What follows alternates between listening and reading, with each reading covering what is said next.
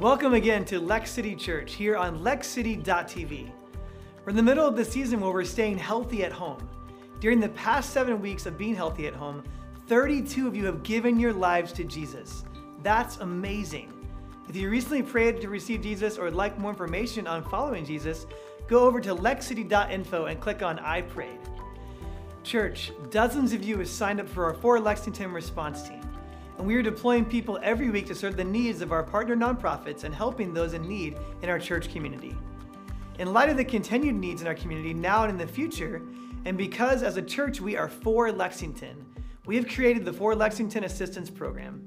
This is our way as a church to deploy volunteers to assist those in need in any way possible, both financially and by serving those in our community.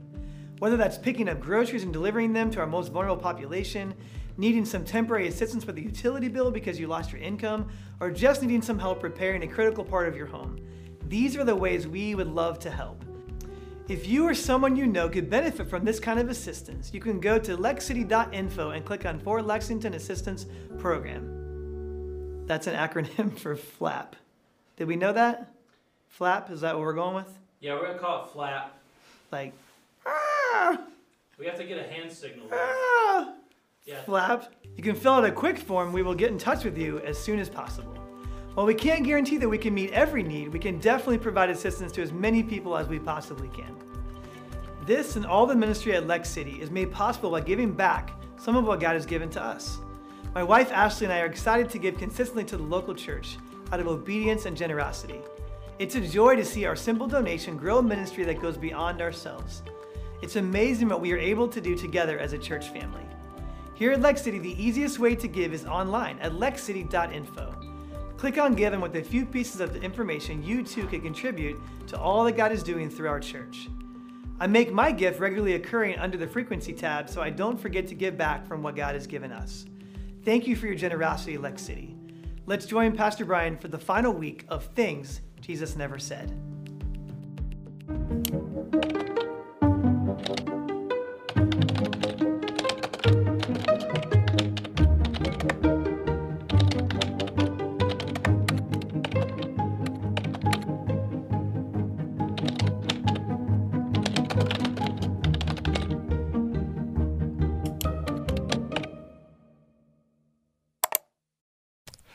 Well, welcome to our third and our final week of our series entitled Things That Jesus Never Said.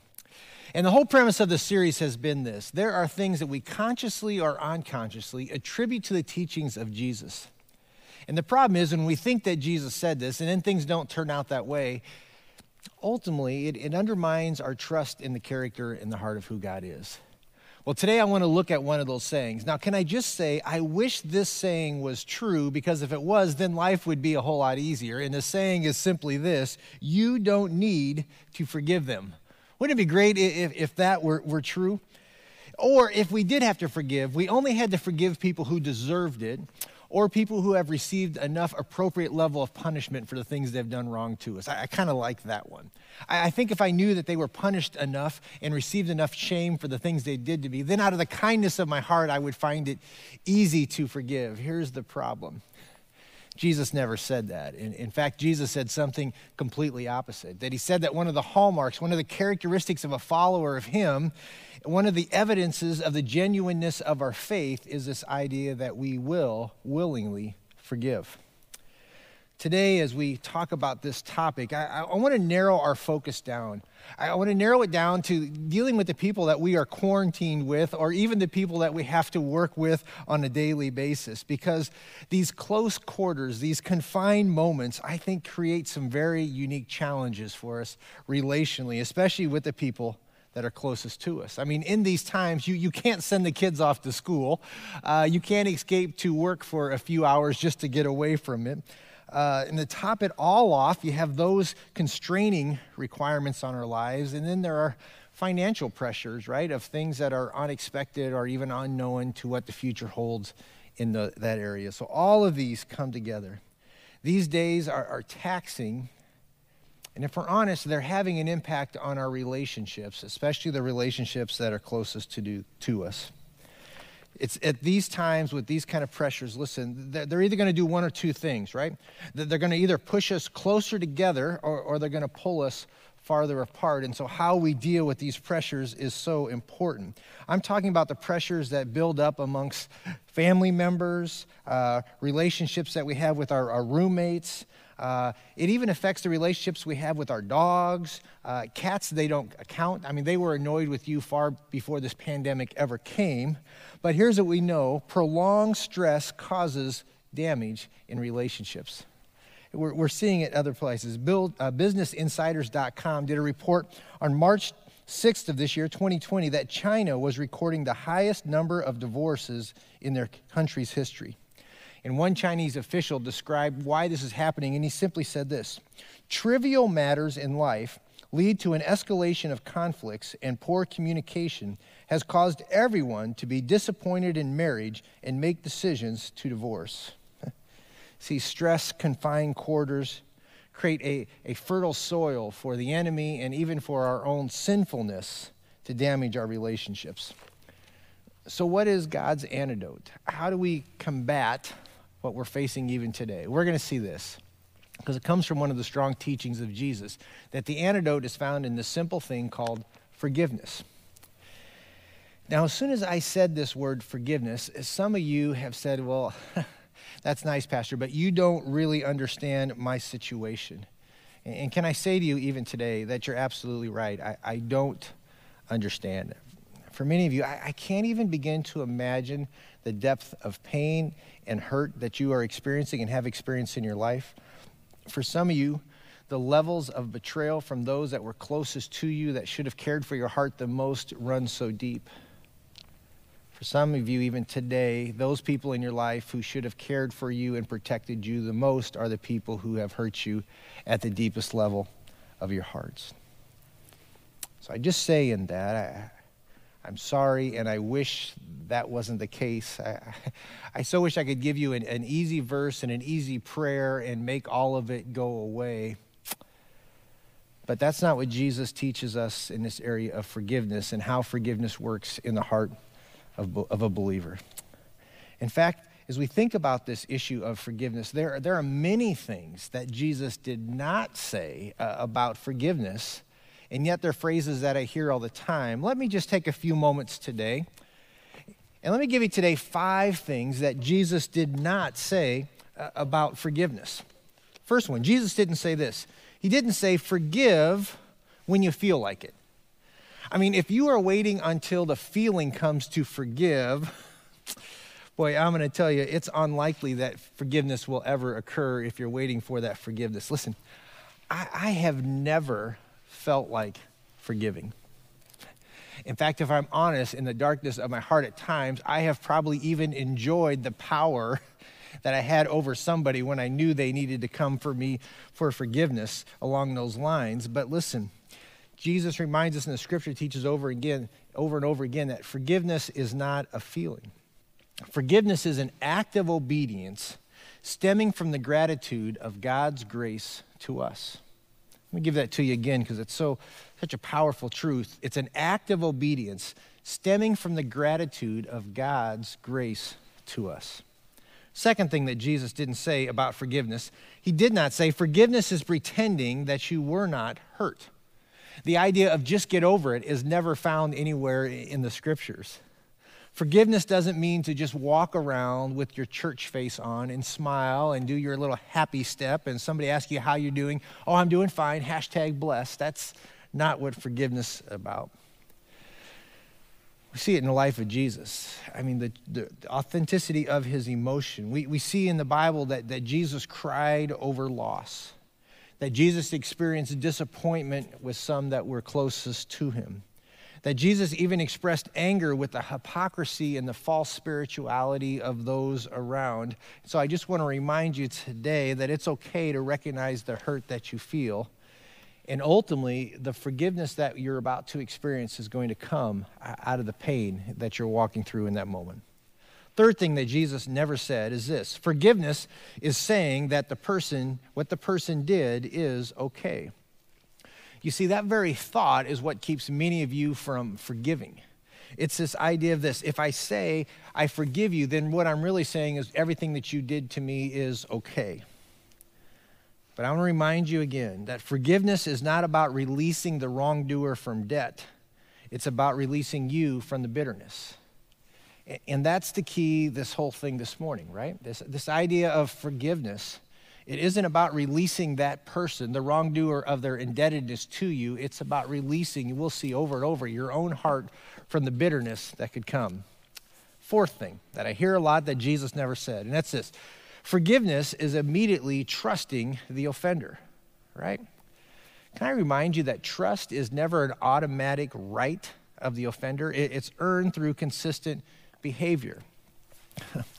I recently had to share with somebody in the context of a conversation, listen, I forgive you for what you have said and done, but please understand this. At this moment in time, you're not a safe person for me. That safety and trust will come back over time, but it's going to come back over consistent behavior that I can see and trust that it's truly been changed. That's the important thing there. That trust is going to have to be built up over time. And this is what I'm also reminded about trust. Listen, trust is a gift that you give. It's not a right that you automatically have. And the fifth one, Jesus never said, is forgiveness is releasing the person of responsibility. See, forgiveness doesn't eradicate somebody's responsibility in a situation. It's not unloving to hold somebody accountable. In fact, accountability may be the most loving thing you could do for someone. Why? Because it may be the thing that leads them to repentance. So it isn't releasing them and advocating them of any kind of wrongdoing or responsibility that they have. So these are 5 things I hear a lot.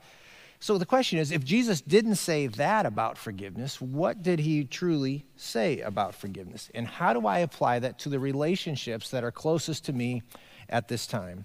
Well, in order to see that this morning, we're going to go to the book of Colossians. Colossians chapter 3, if you got your Bibles, or fire up your phones and head there with me. Colossians chapter 3, and we're going to look at one key verse this morning. Colossians chapter 3, verse 13, it says this. It says, make allowance for each other's faults and forgive anyone who offends you. Remember, the Lord forgave you, so you must forgive others. And I love the first part of it. It simply says this. It says this, make allowance for each other's faults. I made the mistake this week as I was preparing for this sermon. I asked Tammy, I said, Tammy, is there anything that I do that annoys you? And, well, here's what she said. Hey, Tammy. Hey, Tammy. Yeah? Hey, this week I'm dealing with the issue of forgiveness, and in these quarantine times, I realize if we're not careful, we can do little things that annoy one another. And so I thought I would ask a brave question. Is there anything I do that annoys you? Oh, like interrupt me while I'm working? Yeah, kind of things like that. Oh, like squeeze in the middle of the toothpaste tube? Mm-hmm. I can always tell when you get a bowl of cereal because the cupboard is left open. Putting away dirty dishes doesn't mean putting them in the sink. We have a dishwasher. Yeah, and her name is... Don't even go there. Sarcastic jokes maybe might be high on the list. How about the pillows, those decorative pillows in the bedroom that are supposed to go on the top of the bed when done, not left on the floor. And let me see, dirty socks thing. Well, you know what? How about if I start on the man cave? Let's start. I think we get the idea that after 32 years of marriage, there are still some little things that I do that annoy you. Yes, just some little things that annoy me. Well, listen, as you look around the room today, can I just remind you, boy, these are the people that you love the most, but there will be moments that these are people that you don't always like, but you always love them. Colossians, I think, tells us and reminds us, listen, there are going to be times that we are going to have faults, and in those faults that we're going to mistreat one another. In those moments, we're going to become impatient with one another. So listen, don't be surprised when your little brother or sister drive you crazy, all right? Don't be surprised when your spouse isn't as thoughtful as you thought they should be, or your roommate leaves their dishes in the sink for 2 weeks straight. Colossians says, listen, this will happen. This is currently happening, and this will continue to happen when we live with people who have faults. And guess what? We're one of those people with those faults. Now, let me take a moment and speak specifically to my married folks. Listen, married couples or those in relationships, during this time, there's one thing that is so critical. It's so important that you distinguish between what's a little deal and what's a big deal. Those things that are little deals, those little annoyances, listen, it becomes critical that you and I are willing to kind of let those things go so we can focus on what really is the big issue or the big deal. And the key is that we focus on those things before they grow into something that becomes a deal breaker in that relationship that you have. The little things, the little things often grow to become the biggest things, especially in the context of marriages.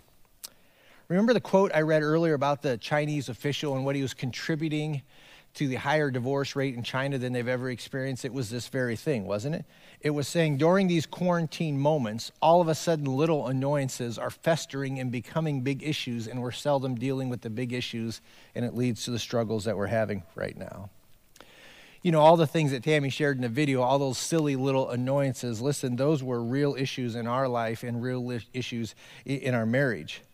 When we would have these discussions about having dirty dishes in the sink rather than putting them in the dishwasher, listen, we would battle over that, not because of the dirty dishes. We were battling over the issue of this: do you take what I do for granted? Are we equally partnering in the things that are important to us as a couple? Are we each doing our fair share? And so after those discussions, those battles that we have, I've solved it. We now eat off paper plates. No, I'm kidding, but that might have been a good idea years ago. But see, the issue really wasn't the issue that we were dealing with at the moment. It was symptoms. The dishes were a symptom of a greater unfelt need, and so that was the thing that we need to talk about in those moments. You know, parents, the same is true with kids. Listen, if you don't make a distinction between little issues and big issues, if every little issue becomes a big issue, then listen, you're going to feel like you're nagging your kids from sun up to sundown. Can I just encourage you? Make that distinction. Don't battle, pick those battles wisely. Don't spend all the time on the little issues, because my fear is this, that you're going to lose the power of your voice through constant nagging. And then the issues that are really important that you need to address, it's just going to be forgotten. Pick your battles wisely. Make your home a place of joy in those. Now, here's the problem. Even if we do that in our relationships, right? Even if we have great wisdom on what's a little issue and what's a big issue, we still are going to wrong one another. I mean, our coworkers are still going to take advantage of us in these circumstances. The key relationships in your life, that person's going to mistreat you in different ways. Our government's going to make decisions that have negative impact in your lives. We're even going to disappoint ourselves, right? In our actions and our attitudes and how we respond to certain situations. So the question is, how do we respond when the inevitable happens? How do we respond when there are faults with others and faults within ourselves? Let's go back to Colossians chapter 3. We're going to see here's the second part, right? Make allowance, each other's faults. This is going to happen. And so here it is. And forgive anyone who offends you.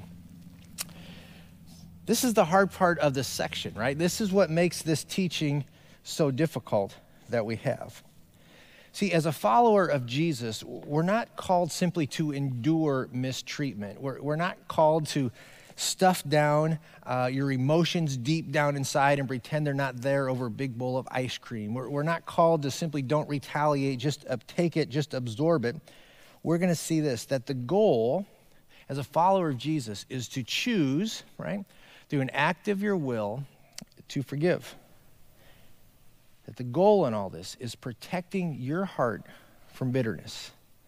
The goal of this is to create your own sense of heart health and your own sense of just what God wants to do in your life, because the absence of that unforgiveness is what creates that bitterness within. So it is about you.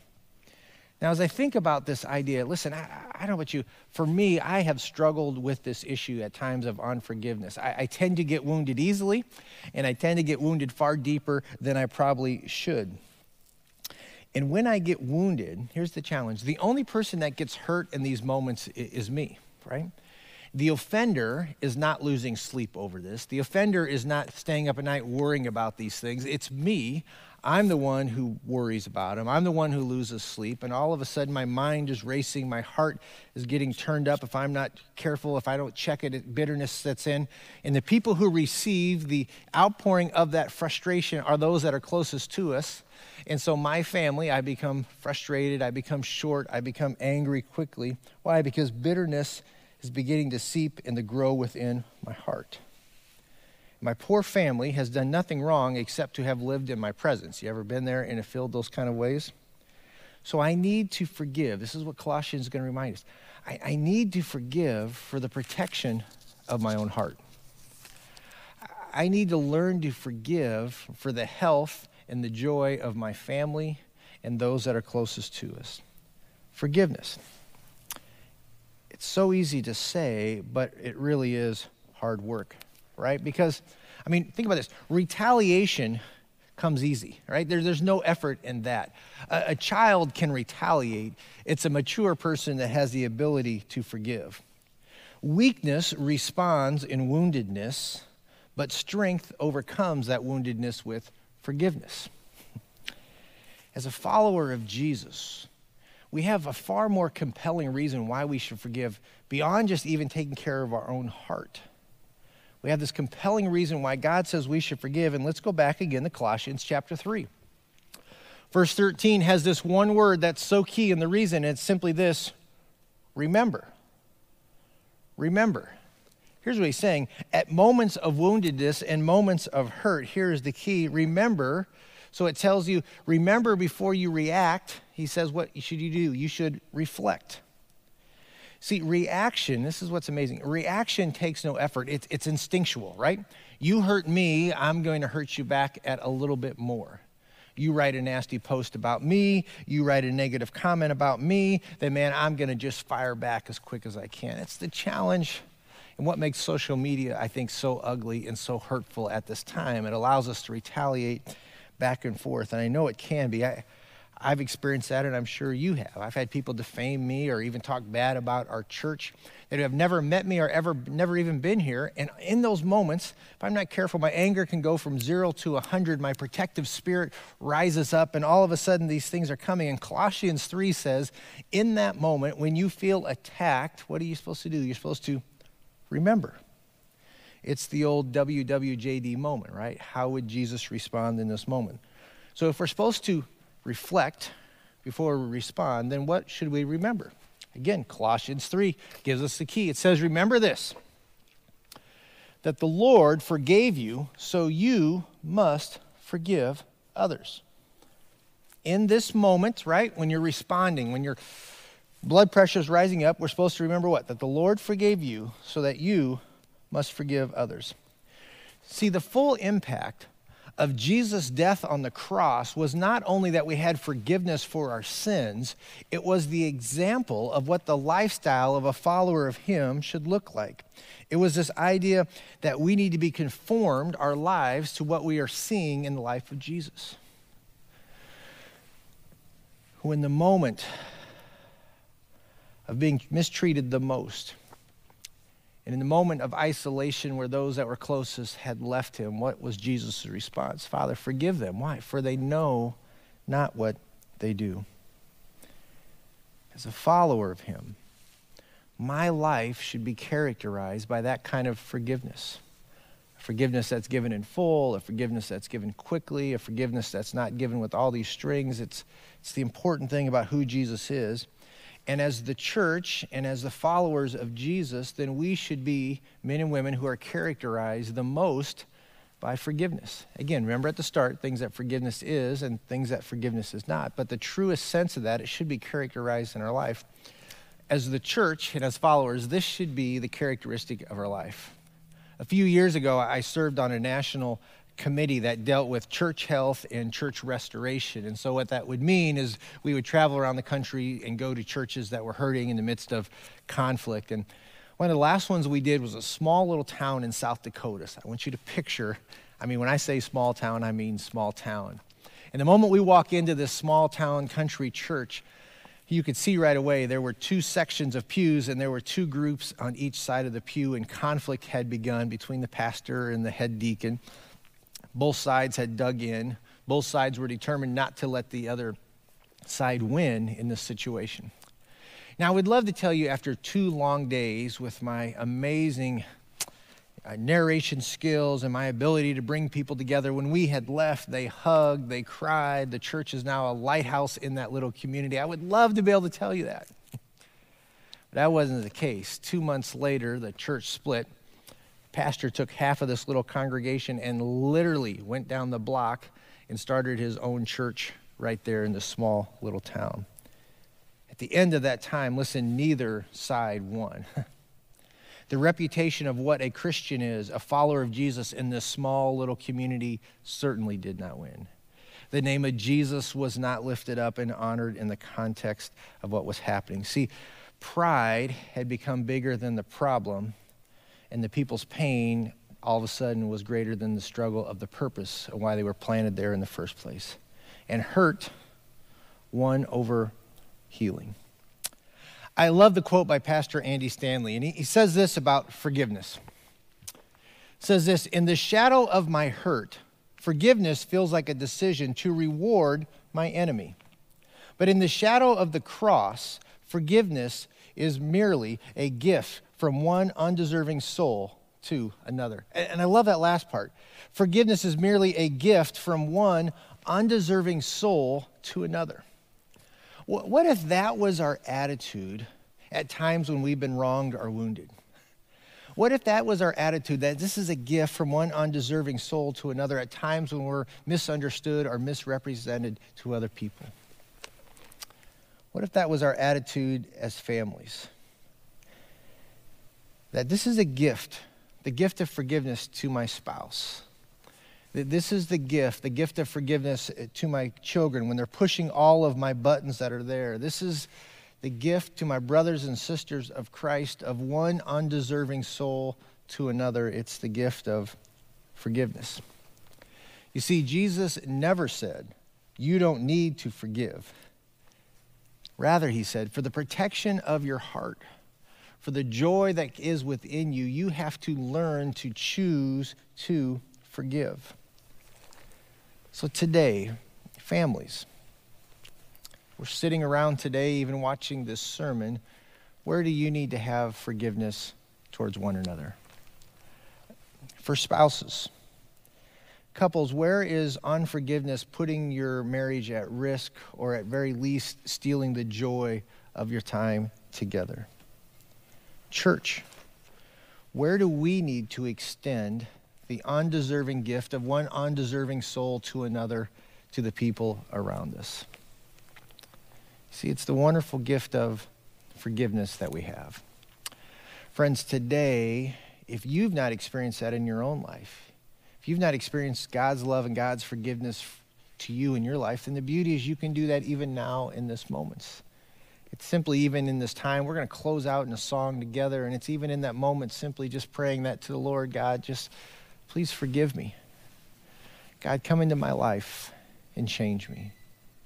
For those of us that know the Lord, then again, the compelling reason why we will choose to forgive is because we have a wonderful Savior that modeled for us what forgiveness looks like and tells us and compels us that a characteristic of a life of somebody who is conformed in my image to be who I've called you to be is to be a man or woman of forgiveness. And so from one undeserving soul to another, let's even today practice forgiving. Let's pray together. Father, today, thank you for the wonderful truth of Colossians chapter 3 that reminds us that in this world we will face difficulty and struggles and people with faults because we are one of those people.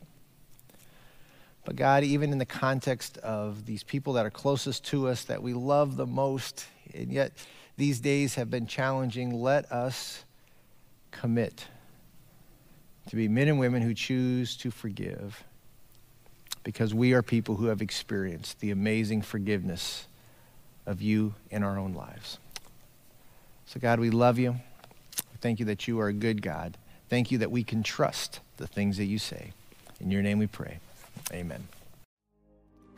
Thanks, Pastor Brian, for a very timely message. I know I needed it personally. If today's message spoke to you and you just need prayer or someone to talk to, go to lexcity.info and click on Need Prayer. And one of our prayer team members will be in contact with you very soon. Don't forget, Mother's Day is coming up next week.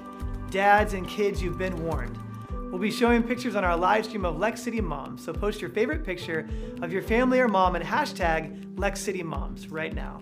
And we'll put it in next week's service. Thanks for watching this week. For more content, follow us on social media at Lex City Church. We'll see you right back here next week. Flap, is that what we're going with? We have to get a hand signal. Yeah. Flap. What's the...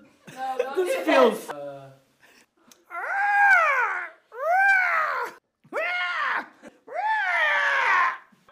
Is this Kid City Live? Who wrote this? I can't do it. Yeah. It's a flap movement. Yeah. Flap. Yeah, Yeah, for there you Lexington go. Assistance Yeah. Program. There we go. Flap. Flap. Oh, Mighty Ducks! Yeah.